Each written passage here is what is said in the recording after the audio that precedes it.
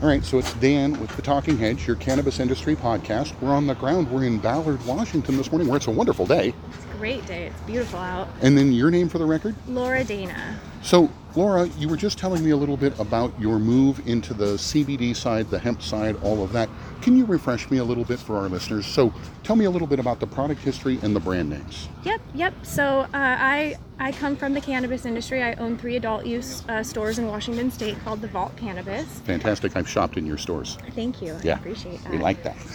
So I saw the need in this industry for quality lotions and quality products. We have a lot of people in the cannabis industry, and we are doing everything. And it's such a new industry that I went out and I partnered with Amazonia Skincare. Fantastic. Okay. And we came together in the CBD industry to create non-toxic, chemical-free lotions and topicals. We have a whole wide array. Our line is called Maconia, and we have another line called Pache. Here, let's go this way a little bit.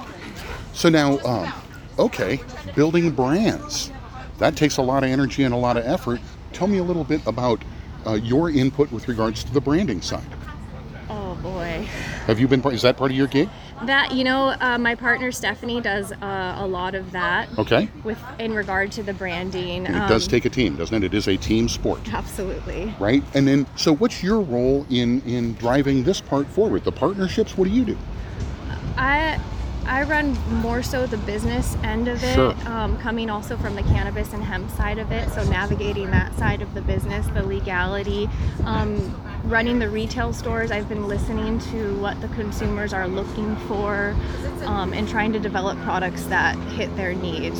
So now, are you able to carry these products in your stores? No, we can't. It's so surreal, isn't it? From a business, the business of the business is much more complex than a lot of people would think, right? There are a lot of rules and regulations that, for a variety of reasons, and they change, just make it tricky some days. So the Ballard Market and getting a chance to come here, this has got to be really neat, I would think. This is an amazing opportunity for us. So I do own CBD boutiques. We have one in Lake Stevens, and we're opening one in Monroe. Okay. In which we can have these products in, but being able to come out as the farmer to this market and have a venue besides online sales or CBD boutique specialty shops to sell our product at it's really cool. I'm an old Bearcat.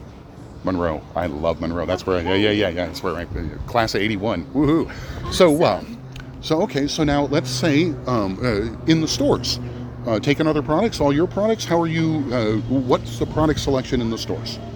So in our stores, we actually have smokables and edibles, which is what we won't have at the marketplace today. We're easing into this. But we'll have topicals, skincare, tinctures, edibles. We have flour, we have pre-rolls.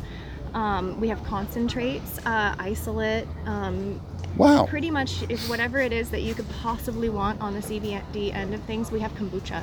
I mean, you can get it. So, okay.